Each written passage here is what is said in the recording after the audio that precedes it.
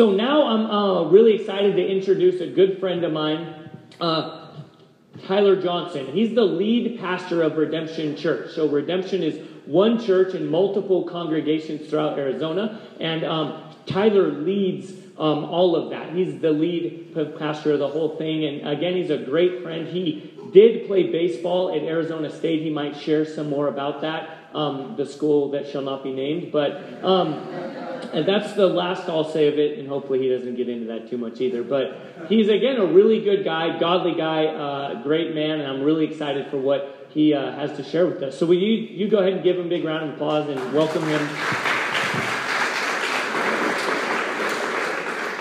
All right, if you guys need a Bible, raise your hand and someone will get you a Bible. You will want one of those if you don't have one. If you have one on your phone, open up your apps. We're going to be in Mark chapter 10.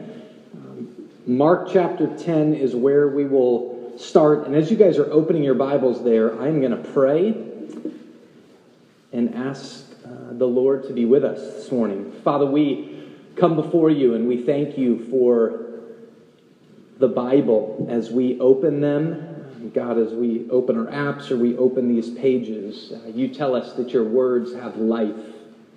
You tell us that your word will not return to us void, but you'll do all that you have purposed for it. God, you have a purpose for this word. For us as Redemption Tucson, you have a purpose for this word. For each of us as individuals, God, I pray that you would show us that. God, that you would make it strike us like a bright light shining in our face, and that we would know what to do with it, that we wouldn't just be people who hear the word, but that we would be people who actually do this word. In Christ's name we pray. Amen. Well, it's great to be with you guys, even if I am in Tucson next to the U of A. It's great to be with you guys. So this morning, we got up here early, and I went over to a coffee shop I haven't been to yet. It's called EXO. Is that how you say it? EXO Coffee. It was great. But as I got there, I was preparing for this, and so I opened the pages of the Bible. And you know those moments when you open the pages of the Bible and people begin to walk by, and you're in a small setting or a small coffee shop, and they see it, and you can kind of see them look again, and then move on. And you have this moment where you go, I know some of these folks are thinking, oh, those Christians. Bible's open in the coffee shop again. But it made me think about this name we're called, this name of Christians. And so we all gather here this morning, and we're coming to go to church. We're coming to do church. We're coming to be the church. And so if you said, what is the church? You say, well, it's made up of Christians, and yet not everybody who sits in this room is a Christian, and even the majority of us who sit in this room who would say we are Christians, if really forced to answer the question, what is a Christian, or maybe more specifically, how did that name ever get attributed to us? Most of us don't know the answer. So in short form, let me just tell you this morning how the name Christians came about. In the Bible, in Acts chapter 11, it actually says that these people who were beginning to follow Jesus were first called Christians in a city called Antioch. Before that, they were called followers of the way. But they were first called Christians at Antioch, and they were called Christians by those who were not. They looked at this group of people and they said, oh, those are Christians. And the reason they came up with that name is they would call people the name of whom they were following. So, for instance, there was a king at the time named Herod the Great. Those who followed Herod, who dressed like him, who tried to walk like him, who wanted to talk like him, were called Herodians. And you could take a name like that. So now in the hipster culture, many people like Bob Dylan, and so you could say they're Dillians or Dylanites, right? It may be ites. Well, that's what was happening to the Christians. They were looking at them going, these people are so passionate about following Jesus that everything he does, they try to do. The cadences of the way he walked, the way he talked. After this man had died, they continued to do it, so much so that at Antioch, people went, oh, those Christians, those little Christs. And yet in our culture, this is very different. Christians are a political party. Christians are, oh, that's just the religious ceremonies you celebrated growing up. Oh, that's just the holidays you celebrated. Or that's just the culture you're a part of. But not for these people. These people, Jesus was everything. Everything to the point that it affected every aspect of the way they lived, the way they talked, and the way they walked. They were enthralled by the person and the very movements of Jesus. And just so you know it, throughout history, it hasn't just been those who decide to follow upon Jesus. They're enthralled with him. Those who decide to believe upon him and follow him. Even those who didn't throughout history have been enthralled by him. One of them, one of the smartest people who have ever lived on the face of the earth, Albert Einstein, said this about Jesus. He said, as a child, I received instruction both in the Bible and in the Talmud. Now, the Talmud is a Jewish religious text. Albert Einstein, you know, just by the name, would have been born a Jew. And here he says, I am a Jew. But listen to what he says. He says, but I am enthralled by the luminous, it could also be said, the enlightening figure of the Nazarene. I am enthralled with Jesus, he says. No one can read the Gospels without feeling the actual presence of Jesus. Stop there. No one can read the Gospels without feeling the actual presence of Jesus. Now, reading means something. Beyond just scanning your eyes across the page, reading means sitting with them. And if we sit with the Gospels, of which Mark, the book we're in, is one, he says we'll feel the actual presence of Jesus. That's what Einstein says. He then goes on and he says his personality, Jesus' personality, pulsates in every word. No myth is filled with such life. Jesus is too colossal for the pen of phrasemongers, no matter how artful they may be. He's saying Jesus is way too huge for even the best, most creative, artful writers to even pen how magnificent this man truly is. He says no man, no woman can dispose of Christianity, those who follow Jesus, the way of Jesus, with a bon mot. That's like with the flip of a hand, whatever. So he's saying, regardless of who you are in this room, if you've truly encountered Jesus as he's portrayed in the Gospels, Matthew, Mark, Luke, and John, if you are intellectually serious and you've really read the Gospels, there's no way you can just go, Jesus, whatever. You may not believe upon him. You may not decide to follow him, but you can't just go, whatever. But we as a church are those who are called Christians, meant to imitate and emulate Jesus in his very cadences, in the very way in which he lived. And let me tell you this, most of us have not slowed ourselves down enough to really see who he is and what he's up to. We haven't stopped to really see the shape of whom Jesus is. And today, that's exactly what we're going to look at, the very shape of Jesus. Jesus is on this journey to Jerusalem. It speaks about him at the very beginning of this section in verse 32. And they were on the road going up to Jerusalem. As you read the Gospels, there's these things that happen, and you'll see many things happen that seem similar, but they're not identical. Well, just preceding Jesus' journey to Jerusalem, which, just real quickly, let me stop and say, does anybody know what happens when Jesus gets to Jerusalem? He gets killed. He gets crucified. So his journey to Jerusalem, that he knows what's in front of him, is a journey to die. Well, just prior to this, in chapter 8, Jesus had this scene with a man who was blind, in which he heals this man in stages. And the end of our section today, in chapter 10, is going to be the healing of another blind man, in which Mark is trying to say what this section is that we're about to encounter is all about our eyes. So let me see your eyes for a minute. Look up at me for a minute.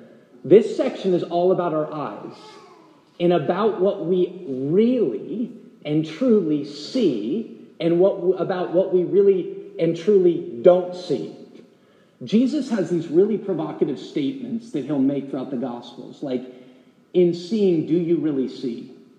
Or even though in seeing, they do not see. Or in hearing, do you really hear? Those who have ears to hear, let them hear. And most of us go, well, I have ears and I can hear. But he's saying, but do you really hear? And today is about really seeing. It's about wiping our eyes and saying, do we really see the true shape of our world But more importantly, do you really see the shape of Jesus? Do we really see the shape of Jesus? Because when we're blind, maybe even just partially blind, Dave and I were talking earlier about the lead pastor of Redemption Tempe when he was here, was looking at this mic pack. And Dave was saying, hey, touch the button and a green light will go on. And he went, dude, I'm colorblind. I don't know when a light comes on or when it doesn't come on. Some of us see progressively in stages, and Jesus affirms this. When he heals this man born blind in Mark chapter 8, this man opens his eyes and he says, I can see for the first time, but all I see is these shapes and these movements and people moving like trees. And then later on, he'll heal a man completely and entirely. And what he's saying is, many of us see at different levels the truth of the world, and specifically the truth about Jesus. But today, fundamentally, is about seeing and seeing the shape of Jesus. So in verse 32, Mark says this, and they were on the road going up to Jerusalem, and Jesus was walking ahead of them. And they were amazed, and those who followed were afraid. Now, follow this just for a minute and slow yourself down. Hopefully in this moment we can slow ourselves down enough to ask some questions of this passage. And they were on the road going up to Jerusalem. Jesus knows what he set his eyes to, that at Jerusalem he's going to be killed. And yet he's out in front of everybody else. A man whose eyes are set on something that every one of us in here is seeking to avoid. Pain, suffering, and death, and yet he's leading the way. He's leading the way with such intensity that many people there are absolutely astonished, amazed, and those who are following are afraid. Probably, we don't know for certain because Mark doesn't say, but probably the ones who are afraid know there are people in Jerusalem who hate his guts. We're following him, which in turn means they're going to hate our guts. So many are amazed, others are absolutely afraid, and Jesus takes the 12, those who've really been following him. He takes the 12 and he begins to tell them what was to happen to him, saying, See, we are going up to Jerusalem, and the Son of Man will be delivered over to the chief priests and the scribes. They will condemn him to death, and they will deliver him over to the Gentiles, and they will mock him and spit on him, flog him and kill him. And after 3 days, he will rise. Now, what he's speaking of is the core events of his life. The core events for what Jesus is known for is his life, his death, and his resurrection.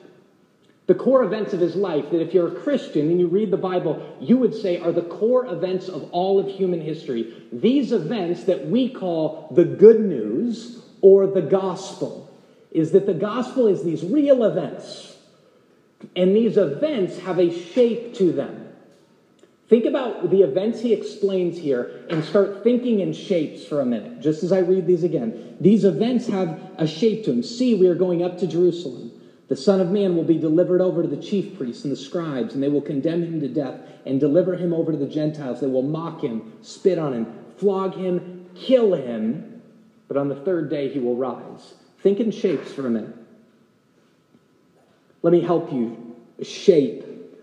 What exactly is a shape? Well, the definition of a shape is this: the external form or appearance, the characteristic of someone or something, the outline of an area or a figure.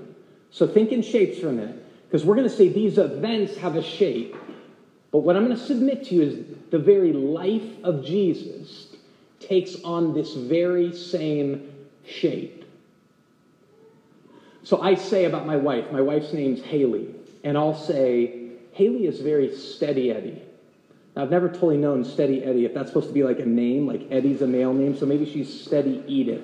Whatever, but she's Steady Eddie, and if you were to draw a shape or an image to explain steadiness, you'd go, she's just like this. In good times, she's like this. In bad times, she comes across like this. She's just Steady Eddie.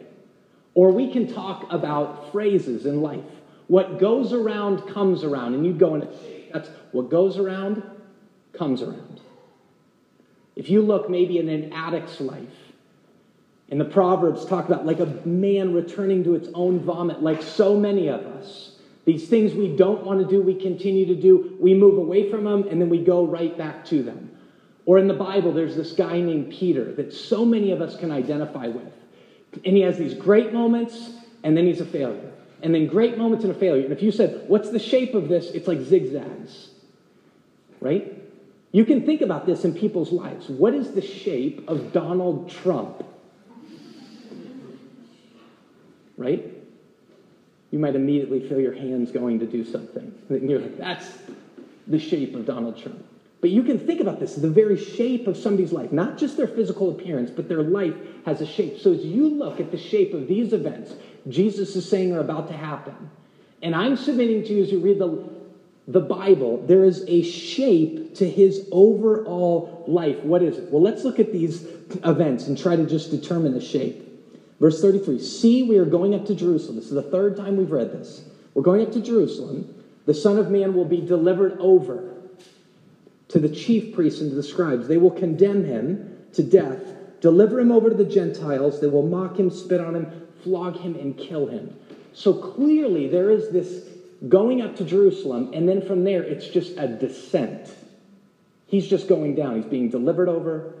He's being handed over to the Gentiles. He's being mocked upon. He's being spit upon. And then you get to the very bottom. He's going to be killed. But then it says, but then on the third day he will rise. So maybe the easiest way to think about the shape of Jesus is just through the first letter of his first name. It's like this descent down and then this rising, like a J. You could say like a V, but I think you'll remember it more if you say like the first letter of his name. His life and the events that he's remembered by here are like a J curve. Regarding where you start, maybe you start at the highest level and go down because it's a deep descent down and then all the way up. That's the events of his life. But Philippians chapter 2 said he started at the tip of the top. Being in the very form of God, he humbled himself, became a human being, entered into a world where he would be spat upon and mocked and killed, die a criminal's death upon a cross. He dies, but then God exalts him. The whole shape of Jesus' life is a descending down, descending down, descending down, descending down. Then and only then at the lowest point, finding his resurrection. There's a shape to all of our lives. Like we said, my wife may be steady Eddie, Peter and you and I might be zigzags. Maybe our life is a what goes around, comes around kind of idea. But the question right now I want to just pose to you is, what is the shape of your life? What is the shape that you're ultimately after? What do you want it to be shaped like? What's the world telling you your life should be shaped like? Because the world has an inertia to it in which it's constantly saying, pursue this shape, pursue this direction. And we see that very clearly in the request of James and John. This world is very distant from us, thousands of years ago.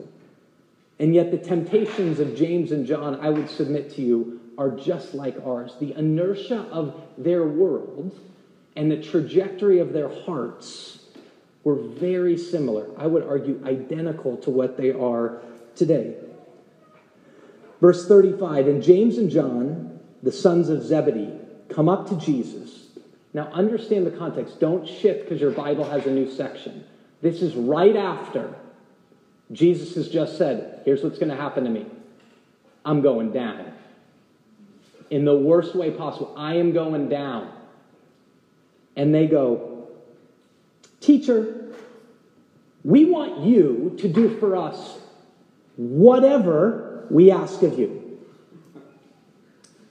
And he says to them, okay, well, what is it that you want me to do for you? And they say to him, grant us to sit one at your right hand and one at your left in your glory. So what are they saying basically? Give us glory.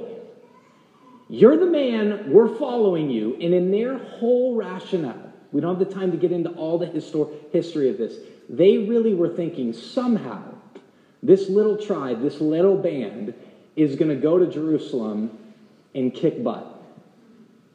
Somehow God's going to get behind us, we're going to go to Jerusalem, and we're going to kick butt. Even though Jesus just said, I'm going to go get my butt kicked. Okay, pardon me, but we're just coming into your neighborhood to speak real language. So they're going, when you get to glory, give us some of that too. Let us sit at your right and let us sit at your left. Now, folks, there's no way you read that. And if you really get in the scene, don't go, you guys are idiots. Like right after he says this, you are so narcissistic.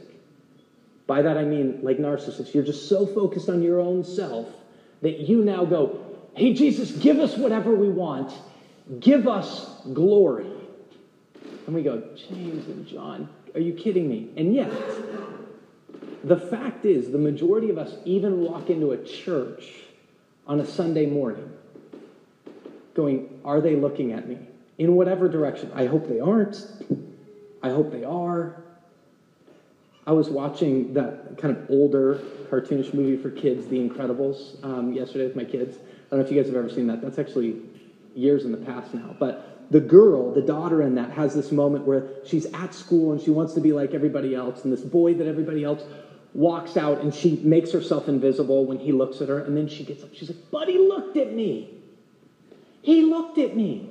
And that's the way so many of us are.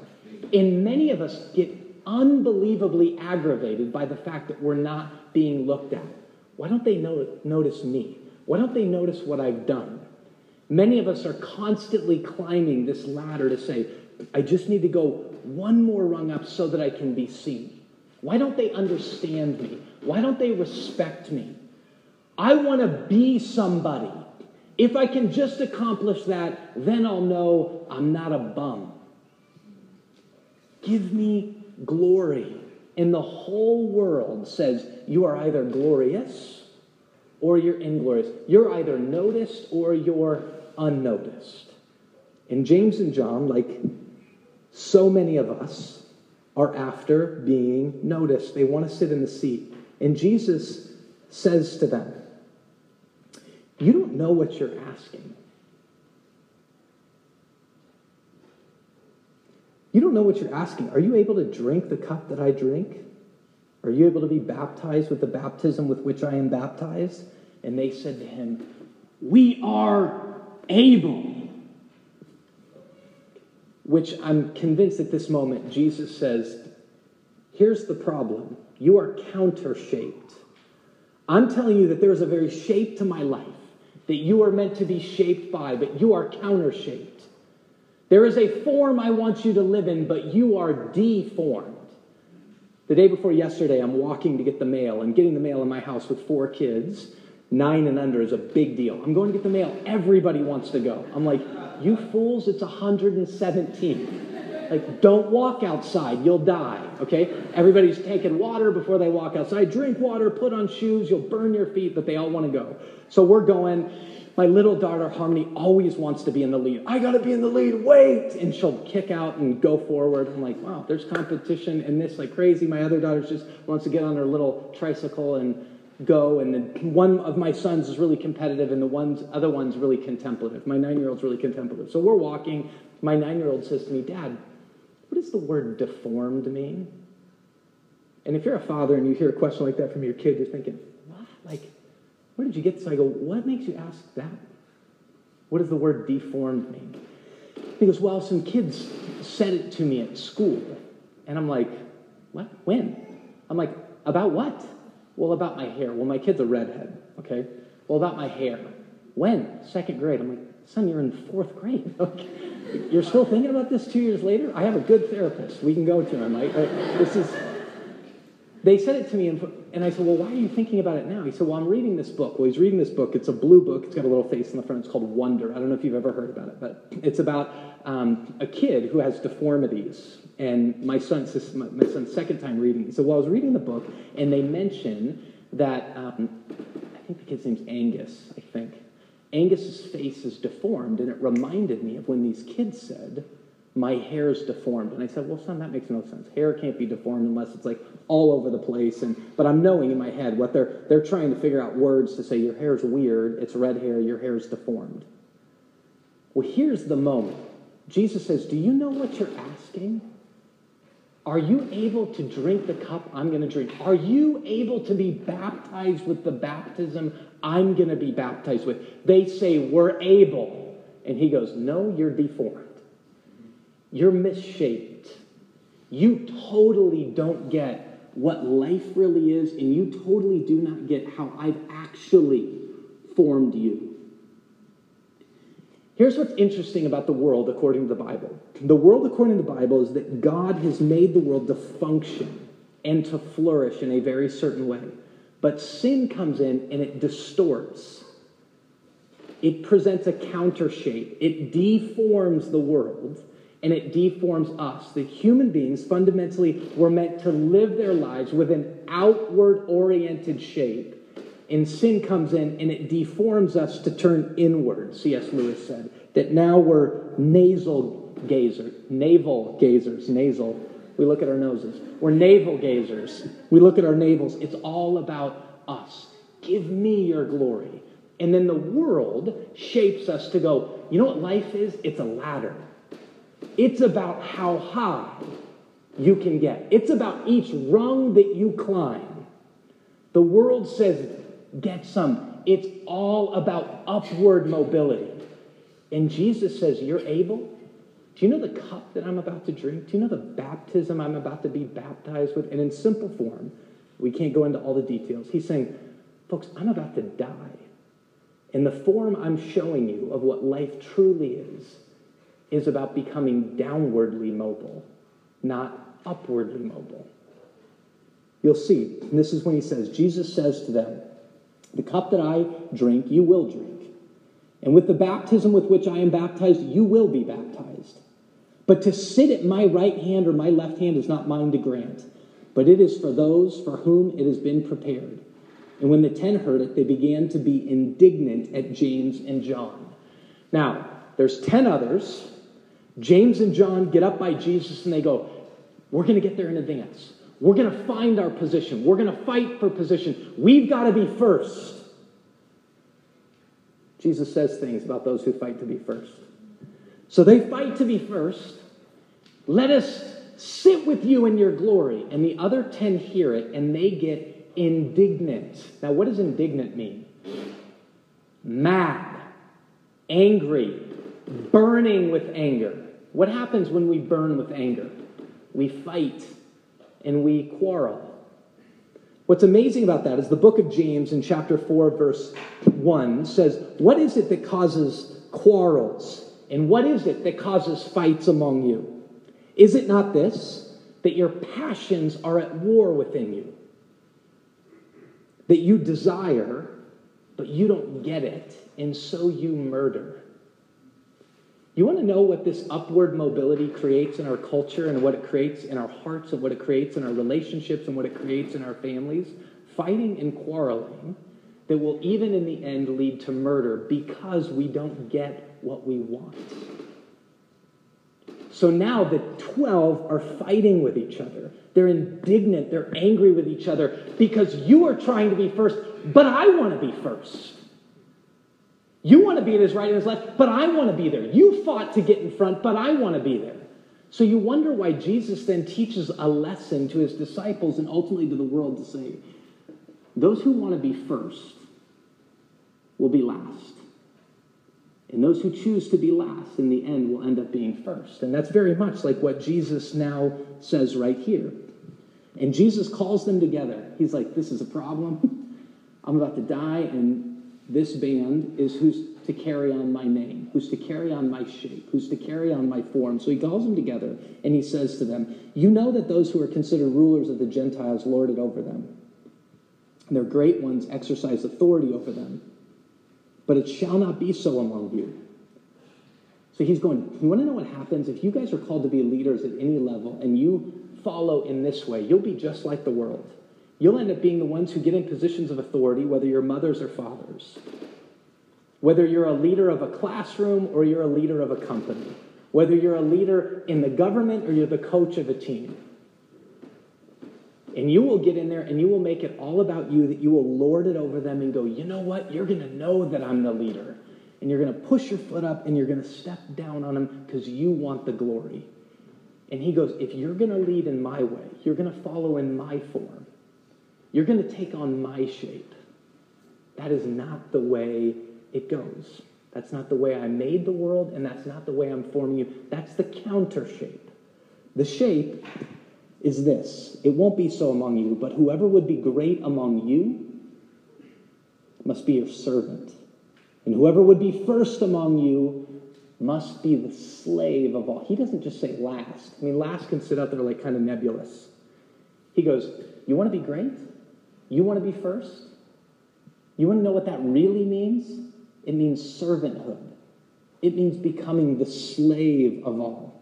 For you want to say you follow me? For the Son of Man came not to be served, but to serve, and to give his life as a ransom for many. You want to follow in my shape? You want to follow in my form? You want to truly understand that the way I've made human beings, I'm the one who made them, is that in fact you fight to serve. Then in every situation, every bit of power you get to yourself, every bit of leadership, every opportunity for relationship is that you fight to serve. You become downwardly mobile, just like Jesus did, that when he walked into a room in which they were all looking at him, they were all seeking to listen to him, they were all seeking to follow him, and he takes off his garments. He ties a towel around his waist. He takes the very form of a servant, literally, and stoops all the way down on his knees to do the work of a slave to wash their feet. So much so in that moment that Peter, in one of his down moments, goes, never! You, the Lord of all, will never wash my feet. To which Jesus looks him back at the face, and he says, if I don't wash you, you can take no part in me. And Peter then says, then wash all of me. But Jesus didn't fight to climb the ladder, to become upwardly mobile. He says, in fact, true life. You think you see, you don't, because you think life is upward mobility. You think you hear, but all you hear is become greater. You think you live, but in fact you don't, because the abundant life is found in service. The abundant life is found in sacrifice. The abundant life, the way God made life to be, that where we truly taste and see that God is good by tasting and seeing that it is better to give than it is to receive, is in washing feet. That's the shape. This J-curve life is real life.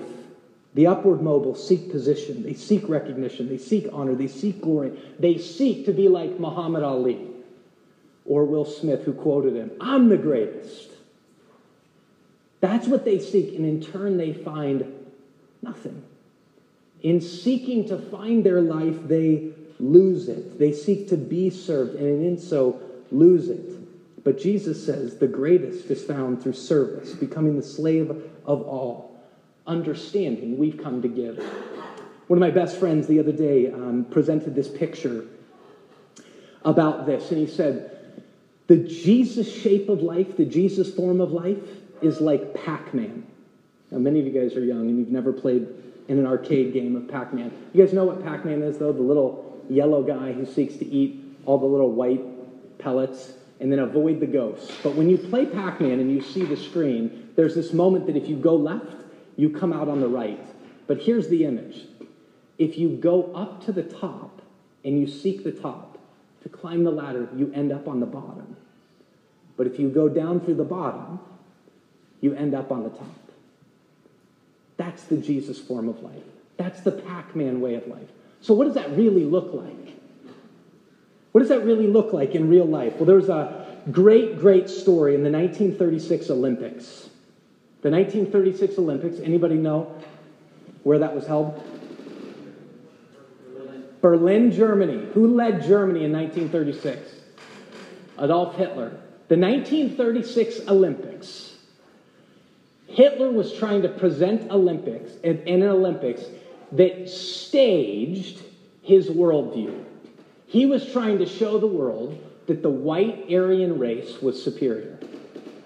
And they had a primo athlete named Lutz Long. Lutz Long was the world record holder in the long jump coming into this. The Americans had an individual that by every definition Hitler would look down his nose upon, named Jesse Owens.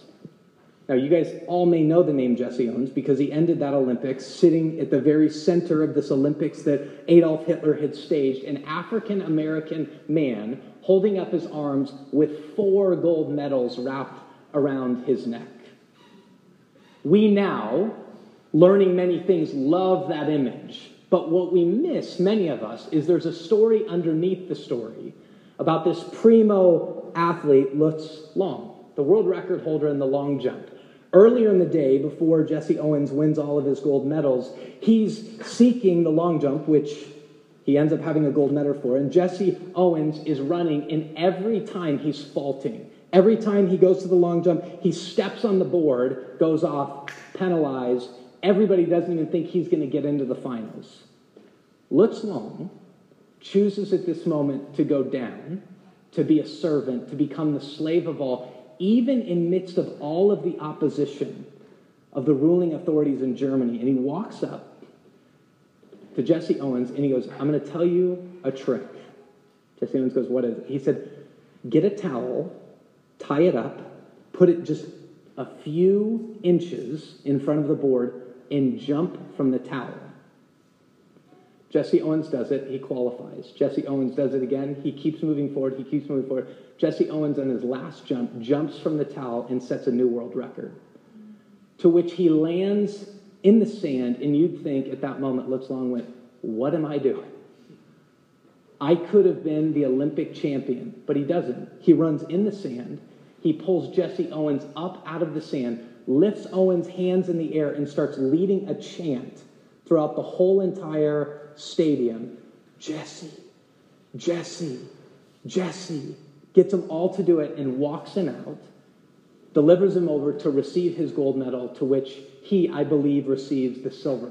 The only way Lutz Long does that is to say, I'm going to die to myself to seek to advance the other person, even if in the end it means I don't win the gold medal. And I promise you, Lutz Long walked out far more gratified, far more filled with life than he would have if he just stayed silent and didn't seek to stoop down and to serve.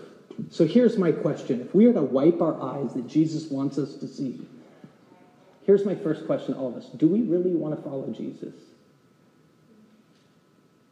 Do we really want to take up the cup that he drank? Do we really want to be baptized with the baptism he was baptized with?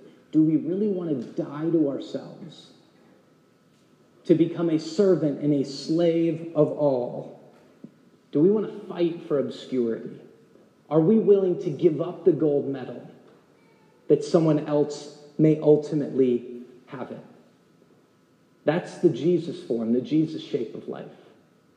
But if we're honest right now, before we end, and we hit the pause button for just a second and we go, am I really willing? And even if I'm willing, can I actually do that? In a world that's pressing us to climb the ladder, when our hearts are saying we want to be noticed, can we really do that? And I'm convinced in this moment this only happens through becoming like this blind man, Bartimaeus. And they came to Jericho, verse 46, and he was leaving Jericho with his disciples, and a great crowd, Bartimaeus, a blind beggar, the son of Timaeus, was sitting by the roadside. And when he heard that it was Jesus of Nazareth, in the midst of a huge crowd, he cries out, Jesus, Son of David, have mercy upon me. And now all the obstacles go up. So we're saying right now, Jesus, Son of David, have mercy upon me. Let me live. Let me live in your form. And all the obstacles start going, whoo, like Tetris. They're just thrown in your way. We're doing all the old school games right now. All of these objects are coming at you. All of these obstacles are there getting in your way, just like Bartimaeus has. And many rebuked him. They say, shut up, be silent. But he cries out all the more, Son of David, have mercy upon me. And Jesus stops and he says, call him. And they called the blind man, saying to him, take heart, get up. He is calling you. And throwing off his cloak, he springs up and he comes to Jesus. And Jesus says to him, what do you want me to do for you? So Jesus isn't just saying that to blind Bartimaeus. He's saying that to each one of us. Jesus is saying to you, what do you want me to do for you? Are you going to answer like James and John? Give me glory. Or are you going to answer like blind Bartimaeus? Jesus, help me see. Even through all the obstacles, even through all the hindrances of my own heart, of my own conflicted desires, of the world that's telling me something different, help me see. You get at that moment where you get vulnerable. And you come vulnerably before Jesus and you go, this is who I am. All of my weakness, all of my stains, all of my sin, all of my sickness, all of my disease. Jesus, help me see. Rabbi, let me recover my sight, he says in 51. And Jesus says to him, go on your way. Your faith. You know what we need to live this life? Faith. Faith to say, Jesus, help me see. Faith to say, in spite of everything that wants me to move up, I'm going to go down. Faith to say, I'm going to fight for obscurity. I don't need to be seen. I need to serve. I don't need to be noticed. I need to don the wash basin of towel and wash feet. Jesus, help me see. Empower me. And then and only then will we find our resurrection. Will we experience the abundant life? Will we understand the truth of Jesus' words, that it's only in losing our lives we will find it. It's only in seeking to be last that in turn we will become first. It's only in going through the bottom that we will end up at the top. Let's pray. Father, we love you. We praise you and thank you for your glorious grace to us. God, we pray with blind Bartimaeus, help us to see. God, wipe our eyes. Open our eyes. God, let us live for you by living for others. In Christ's name we pray. Amen.